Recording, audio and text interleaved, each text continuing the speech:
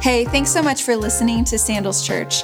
Our vision as a church is to be real with ourselves, God, and others. We hope you enjoy this message. Imagine you were diagnosed with such a lethal condition that the doctor told you that you would die within hours unless you took a particular medicine. It's a pill every night before going to sleep. Imagine that you were told that you could never miss it or you would die. Would you forget to take this pill?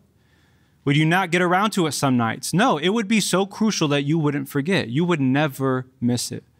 Well, if we don't pray together to God, we're not going to make it because of all that we are facing. I'm certainly not. We have to pray. We can't just let it slip our minds. Now, these words, these wise words and illustration came from a wife, Kathy Keller, to her husband, Tim. Now, here's the context. Tim had just been diagnosed with thyroid cancer. On top of that, his wife had just been diagnosed with Crohn's disease. Add to that, they were leading a church in Manhattan, New York City, and it was 2001, right after 9/11. And so there they are trying to pick up the pieces of their lives, their health, the city, the community around them, and they hit a breaking point. And Tim shares these wise words, this challenge that came from his wife one night, because he realized that prayer was not an essential anymore to him, and that praying with his wife had not been an essential to him anymore. And I think her words strike true for us today. Without a life of prayer, we're not going to make it. Which is why the Apostle Paul says in Ephesians 6, in the same way, prayer is essential in this ongoing warfare. Pray hard and pray long.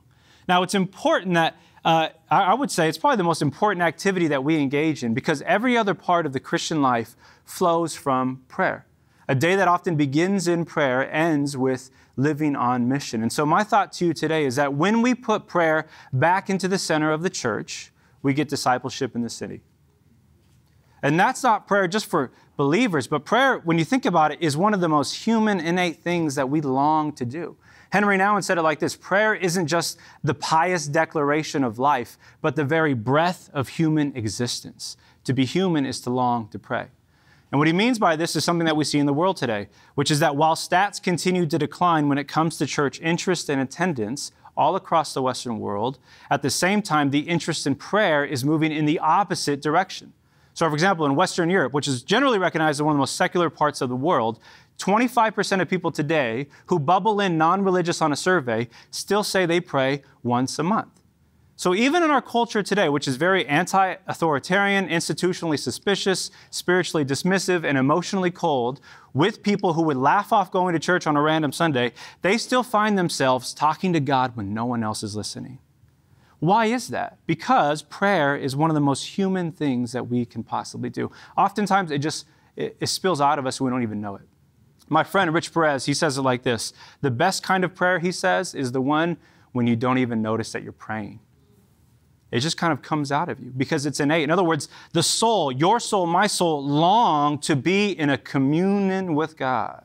We long to communicate. We long to have a connection relationally. It's how we are wired. And so it's so innate to us.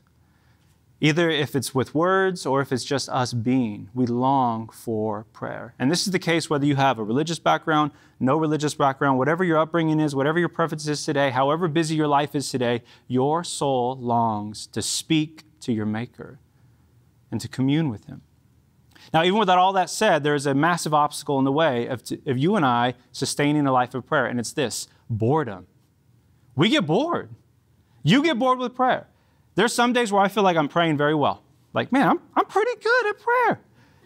And then other days where I feel like I'm so bored, I'm thinking about food, I'm thinking about the next Star Wars show, I'm thinking about my kids, right? And I feel as if at the same time I am both decent and bad at prayer. I don't know if any of you guys feel like that too, because of boredom. And that's partly because we're not necessarily regressing in prayer, but it's a sign that we're actually maybe growing in it, honestly. And that's part because we have experienced, especially if you've been following Jesus for a little bit of time, these spiritual mountaintop moments in which prayer maybe felt invigorating to you, like powerful and life-giving and like just on fire. And then those eventually fade. And so that what you experience is just kind of the boredom of ordinary life. Wondering like, did this work? God, did you like that? Did I say it right? Nothing seems to be happening right. We can't control prayer, which is our problem with it.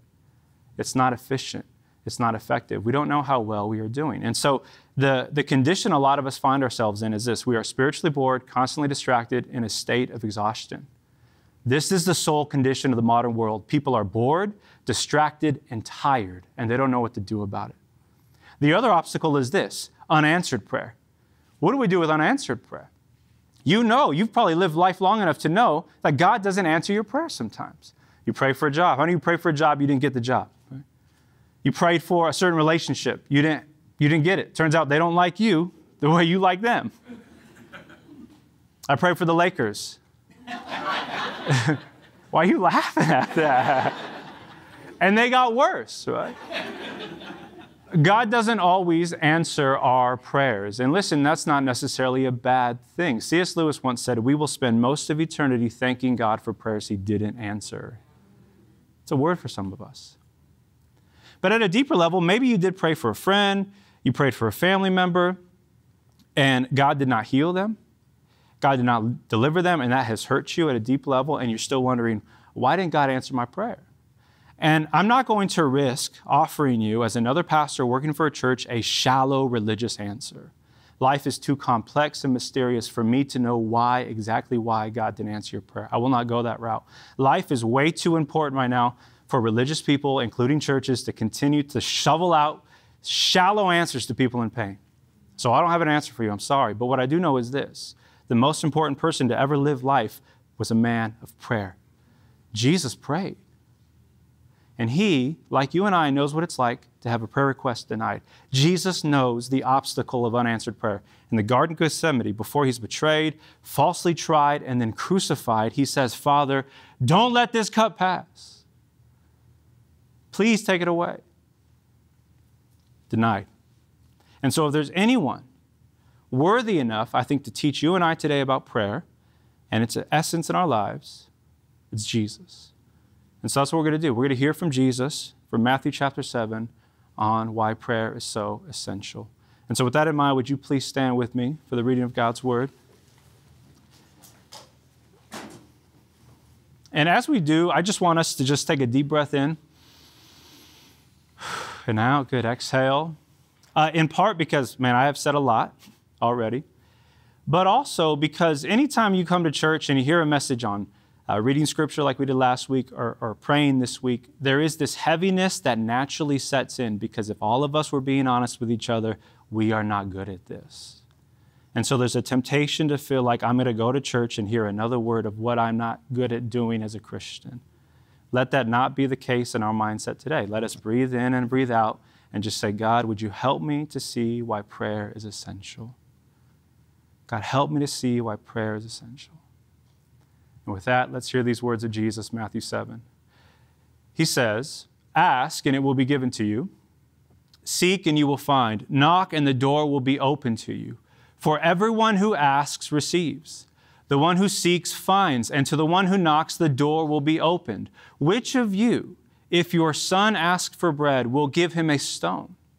Or if he asks for a fish, will give him a snake? If you then, though you are evil, know how to give good gifts to your children, how much more will your Father in heaven give good gifts to those who ask him? This is God's word. Let's pray together. Spirit of God, would you now speak to us?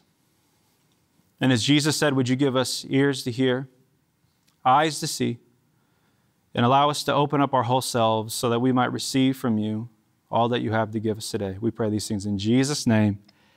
Amen. Amen. You may be seated. We're so glad that you're with us today. Before we continue on in our message, I want to give you an opportunity to partner with us at Sandals Church, and you can do that by going to donate.sc. But for now, let's get back into the message with Pastor Fredo.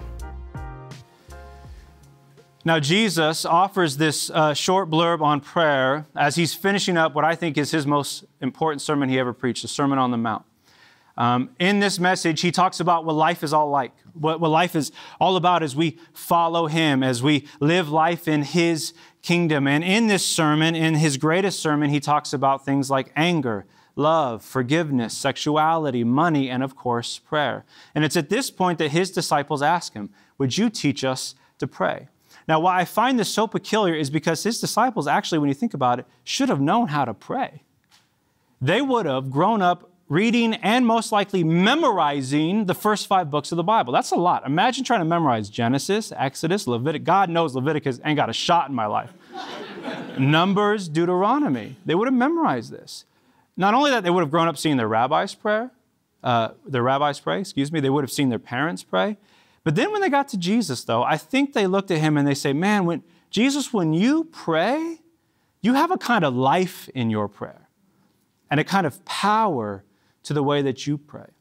And so in response, Jesus gives them the Lord's Prayer, the Our Father prayer, Our Father in heaven, hallowed be your name. Your kingdom come, your will be done. Jesus first, in responding to them, teaches them the what. This is what you say in prayer. Then in our passage, Matthew 7, what I think Jesus is doing is offering them the how to do this.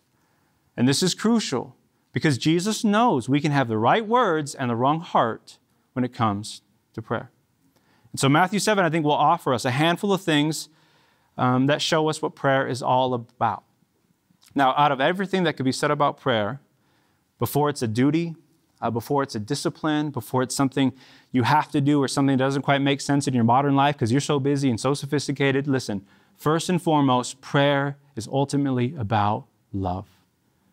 Prayer is about love. Prayer is about loving communion and intimacy with God. Notice Jesus' choice words here from the passage when he's saying, if you are somewhat decent parents and you know how to give what your child asks for, how much more, he says, how much more will your Father in heaven?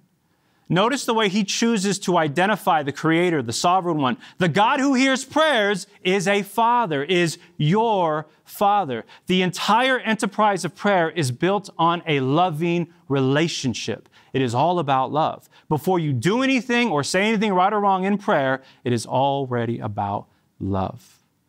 St. Augustine said this, true whole prayer is nothing but love. Think about that. True whole prayer is nothing but love. Every prayer of confession, every prayer of repentance, every prayer of petition, when you're celebrating, when you're crying, when you're going on behalf of somebody else, when you're begging God for life, all of it is ultimately about love, or it wouldn't be anything. And so here's my thought to you. If you can't love, then you can't pray either, because praying is loving. And learning to pray to God is learning to love God. More importantly, praying is learning to let God love you, the real you. C.S. Lewis said, the prayer that precedes all prayers is the prayer when you say, let the real me talk to the real you. Prayer is about you allowing God to love you as you actually are. Not what you think you should say, not you convincing yourself you really believe in your prayers this time or you're saying all the right things. This is crucial we get this. Because for me, probably the first decade of my life trying to follow Jesus, I viewed prayer primarily as a transaction with God. And so he was more like a boss than a father to me. And so I would show up and I'm like, man, I haven't been to work in 3 weeks. But I'm going to go in. I'm probably going to get fired, but I'm going to go in. I'm going to ask this boss for a raise.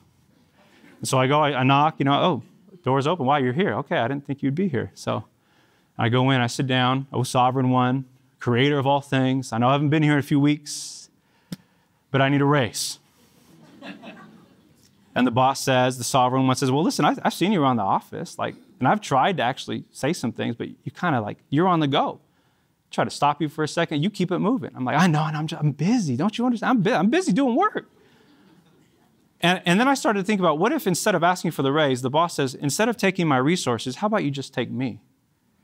And you get my strength. And you get my presence, and you actually allow me to do what you're trying to do on your own. Prayer is all about love. Jesus wants us to undoubtedly understand this, so much so that anytime you see him praying in the Gospels or teaching others how to pray, he uses the word Father, the same word he's used in Luke 11. It says one day, Jesus was praying in a certain place. He's praying in a certain place. His disciples watched this. When he finished, one of his disciples said to him, Lord, teach us to pray, because what I just saw you have, I want that too. And he said to them, when you pray, say, Father, hallowed be your name. Jesus never forgets to remind us who we are talking to. Prayer is first and foremost all about love. Now, here's the thing about love. You and I know a little something about love, don't we? The romantic love in the beginning that is so intoxicating, so new, so fresh, it gets you up in the morning, you are excited. Romantic love is powerful. It will make some of you do some dumb things, right? But then you fast forward to the end of life and you see like two people who have loved each other for decades and their love feels so effortless. And you're like, man, I would love to have that. We know a little bit about love, but how about all the ordinary days in between that come after the romance and before you're about to die with each other? This is the beauty and the brokenness of a movie that I watched when I was a young kid called The Notebook. Anyone seen The Notebook? I'm not going to front. Nicholas Sparks did something with this film. And I remember sitting in the theater, I will have no shame admitting that, watching this movie. Ryan Gosling, Rachel McAdams love each other, and then Ryan gets old and wrinkly. He still looks good. And I found myself watching that movie saying, that is better than anything I got, and I want it. And I think when the disciples saw Jesus praying, they said that same thing. That is better than anything I got, and I want it. But here's the problem with that movie. Nicholas Sparks fast forwards all the ordinary days in between. Those are the days that require you embracing the fact that this is all about love. So Jesus says, start by praying to God more intimately than you think you're allowed to do, because this whole thing is about what? Prayer is about love. And until we understand this, y'all, we will never fully see why prayer is so essential. Secondly, prayer is about simplicity, everyday simplicity. Notice the words from our passage. Jesus says, ask, seek, knock. Now, here's why I kind of love Jesus and still get a little bit bothered, because he's kind of ambiguous. Ask what, Jesus? Whatever. Well, that's not helpful. I'm asking for the Lakers to win. Seek. Seek where? Where am I going? Knock. Knock on what? What am I doing? Ask, seek, knock. Here's what I want you to see about these verbs. Two things. Number one, these verbs in the Greek convey a kind of simplicity to prayer. In other words, everybody can do this. And one of the reasons why I think Jesus is doing this is because in his day, he would have seen the pagans pray, who typically pray with superstition. In other words, they think if I say the right words, perform the right dance, then I can manipulate the gods to give me what I need from them in the act of prayer. He also sees very religious people pray, devout people pray, who pray with a kind of super spirituality, who aren't necessarily trying to manipulate Yahweh. They know they can't do that, but they can manipulate people into thinking because they pray so well and they're so loved by God, they can keep power. Jesus says, avoid superstition, avoid super spirituality, embrace simplicity. Prayer is just asking. Anyone can ask for anything. Anyone can seek. Anyone can knock. We all can do this. Second thing about these verbs are in the present tense. In other words, they're in the present continual tense. So what Jesus is saying is ask and keep on asking. Seek and keep on seeking. This is an ongoing thing, right? Which is no wonder why Paul, seeing this vision that Jesus originally taught, later on in Thessalonians, when he says this in 1 Thessalonians 5, that we are to pray continually. Another translation says pray without ceasing. In other words, for Paul, the Christian life, we view prayer not just as an essential activity, but we view prayer as essential to life. Living is about praying. Everywhere you go, you are in communion with God, either being with him in conversation or just being with him. All of life is prayer, and it's simple, and it's every day. Like you would with a friend, like you would with a spouse. Whether you have something planned, what are we doing? I don't know, we're just sitting around on TikTok.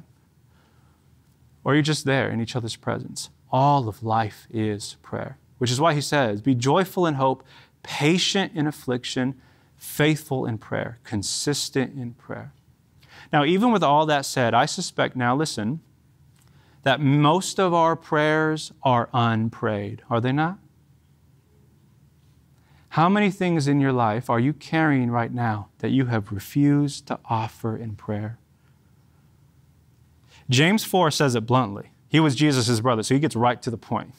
He grew up with God, so he's not mincing words.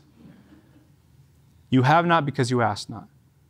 In other words, God is saying, I have a life for you, but you have never asked for this life. Because most of our prayers are unprayed prayers.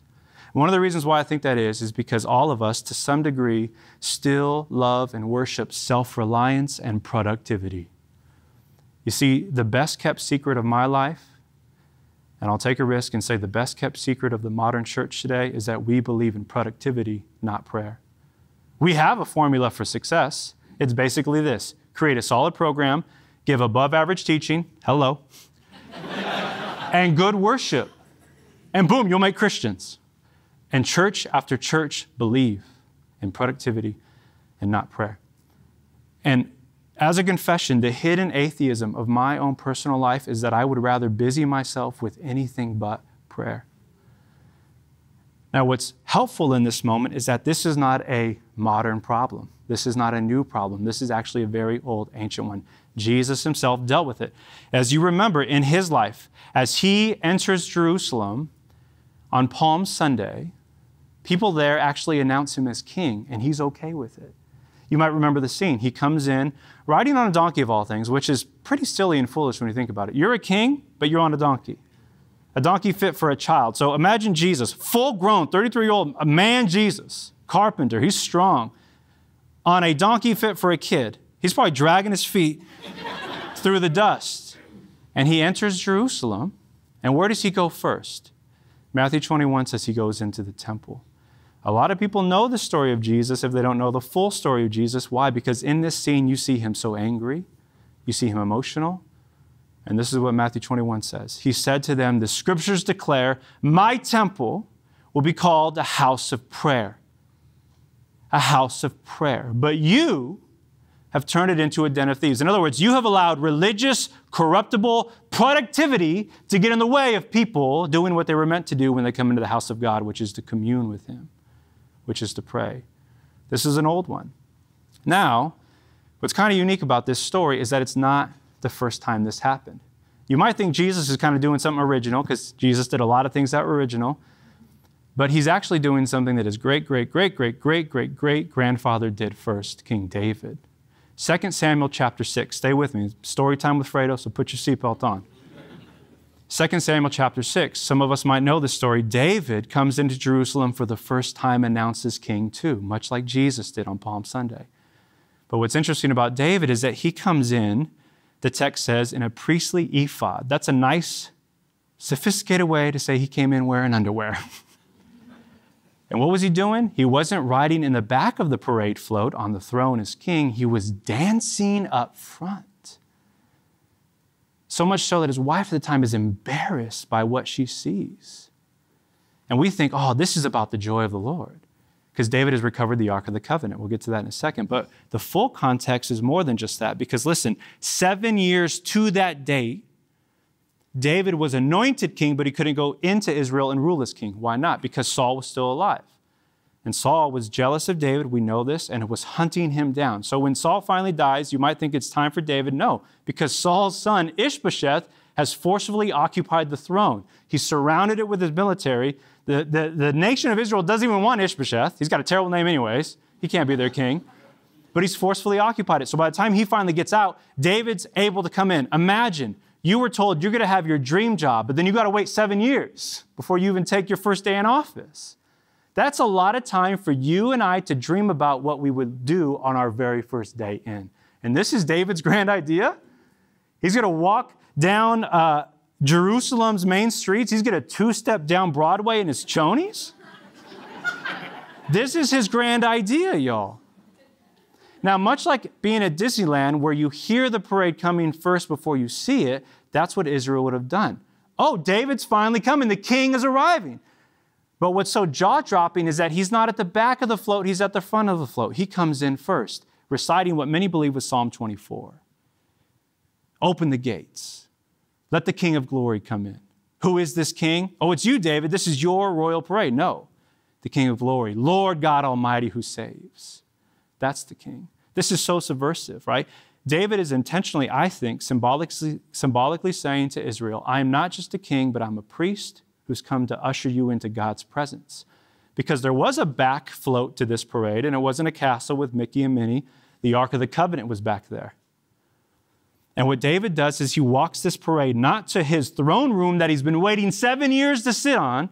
He goes to the center of the city. Why would he go to the center of the city? Here's why. Because David, his grand idea in his first day of office, has pitched a tent. He's pitched a tent. Here's what you need to know. He recreated Moses' tent of meeting, which was said to be, this is the very place where Moses saw God face to face. And in this tent, David ushers in the Ark of the Covenant. It is beautiful. And he says, you know what we're going to do my first day? We're going to pray. We're going to pray. Now, what you have to keep in mind is that they are in tribal conflict with neighboring nations still. Philistines are literally in the mountains surrounding Jerusalem.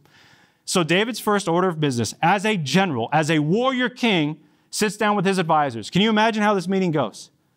He's like, guys, I got a grand idea. And they're like, yeah, David, we know. We saw what you did.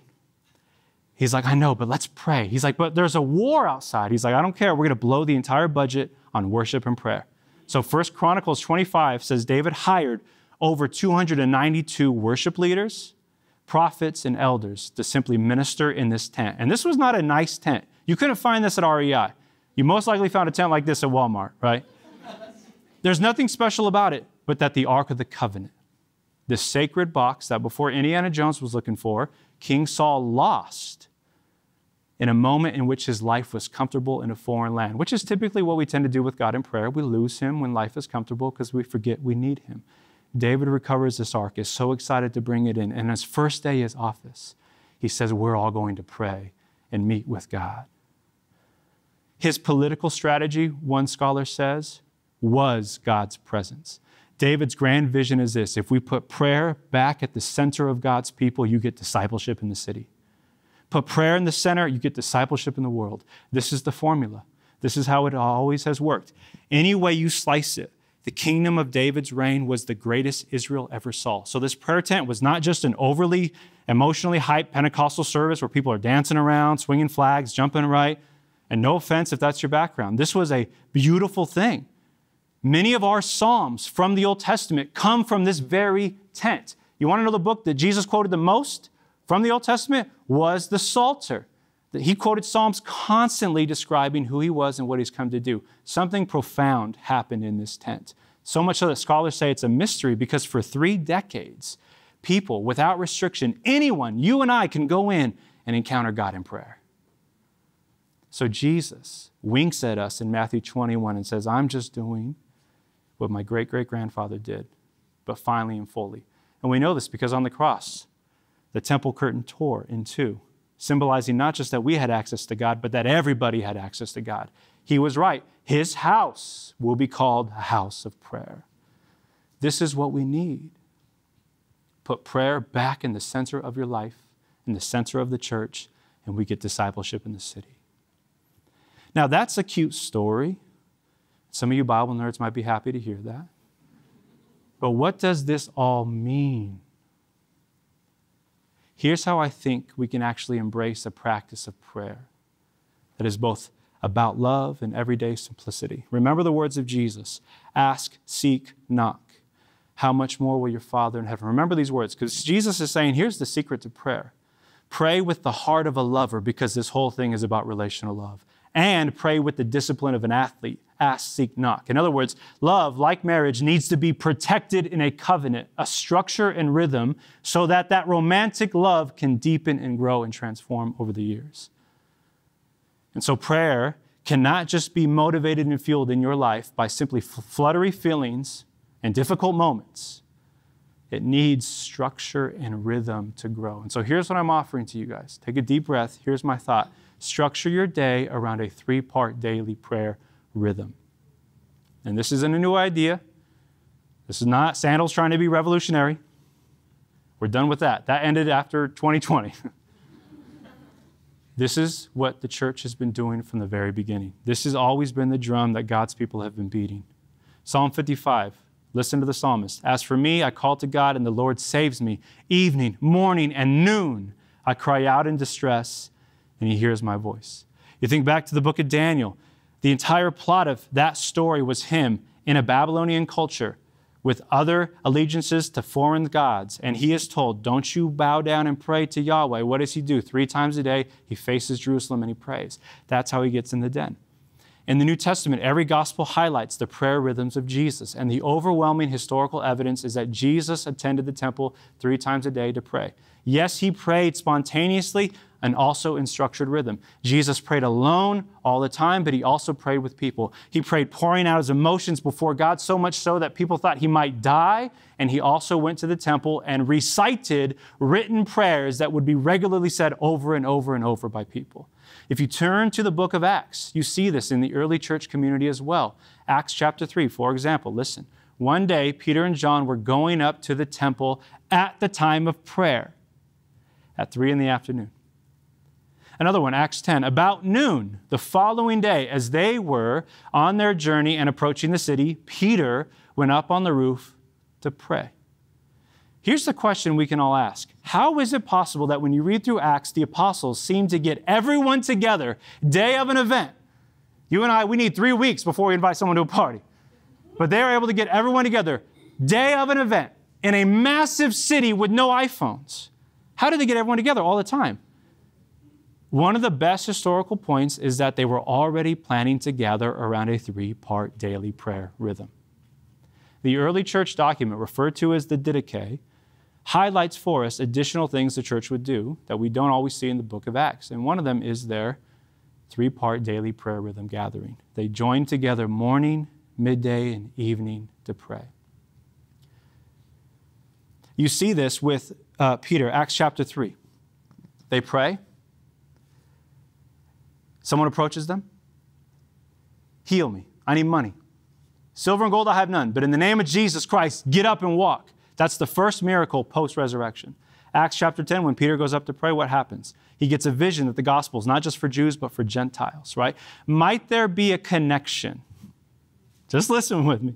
This is kind of a reaching thought, but might there be a connection between the power of the Spirit in the book of Acts and the prayer rhythm of the church in the book of Acts? I think so. And so when we pray expressing our love for God, listen now, the power of God is not far behind in your life. And so if intimacy with Jesus is what you long for, plant yourself in a rhythm structure. If the power of the Spirit is what you want to see in your life, plant yourself in a rhythm of structure. Some of you right now are facing problems that are too great for you. Problems at work, illnesses that you're dealing with, relational conflict in your marriage, trying to disciple your friends and children. That's an impossible task. And you are doing it in your own power. Why not consider the power of God at work in your life as you embrace a morning, midday, evening prayer rhythm? Pray with structure and watch the love and power of God enter and overwhelm and transform your life. But even as I say that, here's a major issue. Modern believers, modern Christians like you and I, we're so, we got podcasts, we got books. There's a conference for this. I don't need a prayer rhythm, right? There's a new book coming out by someone. This will be the trick, right? We seem to have this aversion to set prayers at set times. Why? Because we confuse rhythm with ritual and with structure as being against spontaneity. But listen, free, spontaneous prayer can be born out of rhythmically structured prayer. Case in point, come to dinner with me just once. Come over to my house, we sit down to eat. Ash and I play a game with the kids. It's called High, Low, What Do You Know? The kids love it. High, low, what do you know? They can't wait to play. So as we sit down and eat, we ask them, can you share a high from your day? A low from your day? Something that you know. And Ella loves it. She goes first. She takes most of the time so that by the time it's Eli's turn, our dinner is done. Because I eat fast, y'all. Like a hobbit. I'm on the move. But what I have found is that out of this structured time together with my children has come spontaneous moments. Moments of laughter, stories from there. Like I learn and discover parts of my children that I would have never discovered anywhere else. Why? Because I have a structure, a rhythm. Am I great at it? No, God knows I'm not great at it. But when it's there, something beautiful comes out of it. Last night, I was laughing. I had tears coming out of my eyes because of what my son was saying. It was too much. I can't share it. It was hilarious. And it's not the first time my kids have made me cry. There's been plenty of times my children give me tears, but these last night were tears of joy, right? And I loved it, and it was birthed out of a structure. High, low, what do you know? Like any good jazz musician you know, they can have that ability to break out into a spontaneous, symphonic, magical moment of tunes, but they also know the structured notes to play. It's both. And what I'm learning about my own life right now is that the passion I'm seeking for with God, the moments that I want to recover that I seem to have in my early 20s, that I don't have at 37 because life is ordinary and I literally do the same thing every day, I'm learning that a structure is breathing new life. Morning, midday, evening. That intimacy, that spontaneous, goes hand in hand with structure. When you think about Jesus, just for a second, he prayed on this structure, and this is how he measured time. Like, think about it. How do you think they measured time without clocks? Some might say, you're wise. Well, the sun, dude. Like, you did things before the sun rose, you did things while the sun was up, and then you did things after the sun went down. That's how time was measured. Think about your life right now. How do you measure the passing of time in your life? I know how I do it. Food. I wake up, it's ready to eat. I can't wait. Overnight oats is what I had. And then while I'm at breakfast, no lie, I'm thinking about lunch.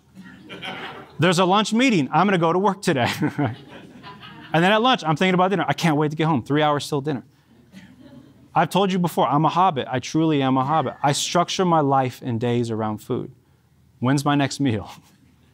How do you measure the passing of time in your life right now? Is it through notifications, email, the to-do list?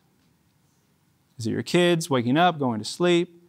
Is it when you're going to go on that date? Is it when you're counting down the days of the work week till you get to the weekend because you swear that new brunch spot is going to change your life? And the next 3-day weekend is coming. Now, this is the real thing, yo. People are still very religious. It's just, instead of going to church, they go to brunch, y'all. I'm not lying. Food culture has transformed transcendency, right? We don't believe in heaven, but we believe in good chilaquiles that will transform your life. But how do you measure the passing of time? How do you measure it? Consider measuring time around an encounter with a God who loves you, who personifies love. Because honestly, you owe it to yourself to discover how you measure time right now. Because whatever it is, I guarantee you, it has your affections and it's shaping you into its image. And it may not be Jesus. And so adopting a 3-part daily prayer rhythm is a way for you to reorient your whole life. This is not just an activity. This is a way of life. Praying is a way of life. And so here's how I think you can do it. Morning prayer. You pray Scripture. You can pray Scripture. You think about Pastor Matt's message last week. Remember his 3 questions? What does the passage say?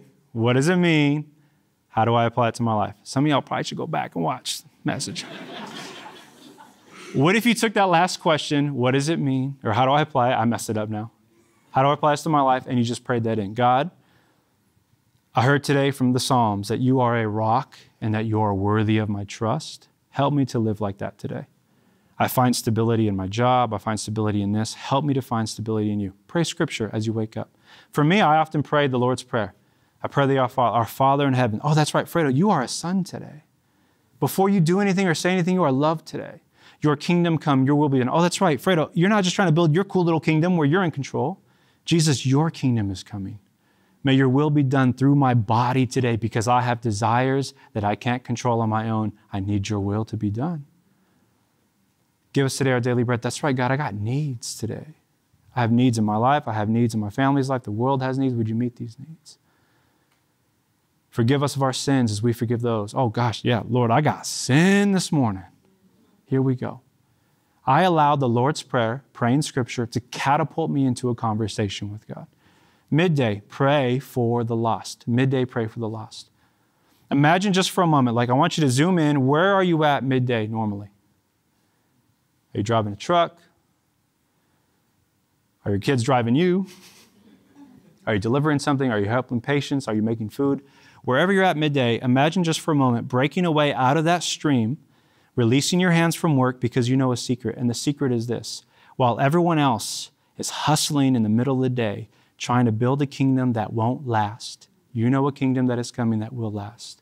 And so you take a moment to pray for the lost. Jesus, you are the good shepherd. You leave 99 to go after the one. The same way you came after me, would you go after my coworkers? They need your love in the same way I need your love. Name them. Midday, write their names down. How do you think that would transform the way you work? You are all in ministry. You have all been commissioned to be pastors wherever you go. Act like one in your workplace. Pray midday. Pray for the lost. And then evening time, you pray a prayer of gratitude. Now, if you're anything like me, by the end of the day, I'm cooked. I'm told I can't do a math problem. I can't watch another show. I can't read another verse. I'm done. I'm well done meat at that point. I got to lay down, try to shut my eyes, not look at Bleacher Report.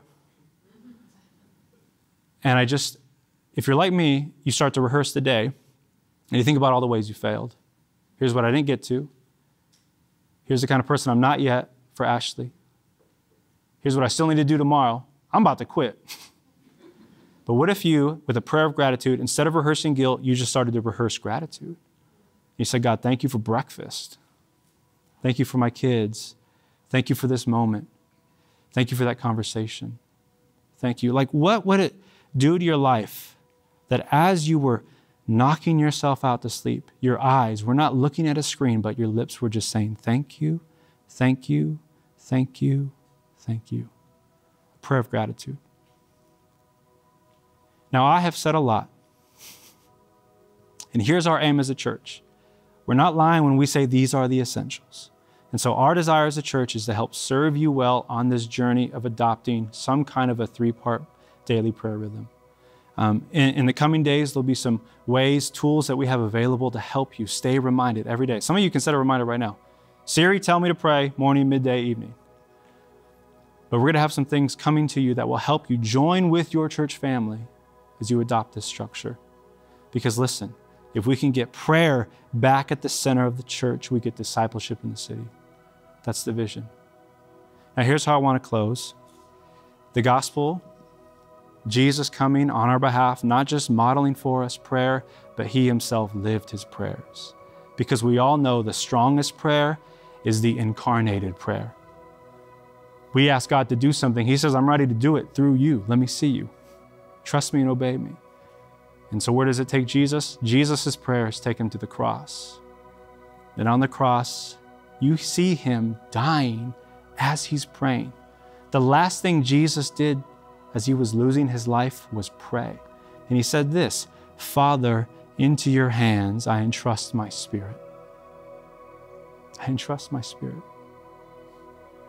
At the root of why all of your prayers and my prayers struggle to feel like they're what they should be is because deep down inside, we all have an idol of control, especially in the Western world, which is why the unanswered prayers I mentioned in the beginning hurt so much. I couldn't control this situation. God, I thought you could. Why didn't you do this? Life, maturing in life, the people who you see who have like a lightness about them, they are those who have learned to pray as Jesus did on the cross. Father, into your hands I entrust my spirit. And they release the idol of control.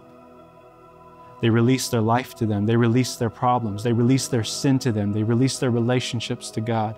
So often in the last few weeks, I have found myself praying, Jesus, this is too much for me, but it is not too much for you. Can you take this? And listen, before anyone thinks that's a prayer of a resignation, 9 on the Enneagram, because he doesn't want to deal with it, you're wrong. The first step to dealing with it is releasing it. How do you think Jesus was able to die? He released it. That's how he was able to sacrifice his life for you, because he knew at the end of this, something beautiful was coming. David's tabernacle was coming where God would be with his people forever. Release it. You want to grow, you want to see the beauty of prayer as an essence, you got to know how to yield yourself to God every day. Every day, yield yourself. God, I entrust myself to you. And you can see something profound happen in the way that you pray. Let's do that now as we go to Jesus.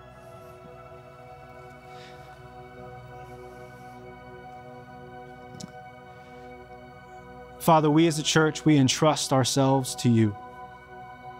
We thank you, Jesus, in the way that you modeled this for us, but you also lived it for us.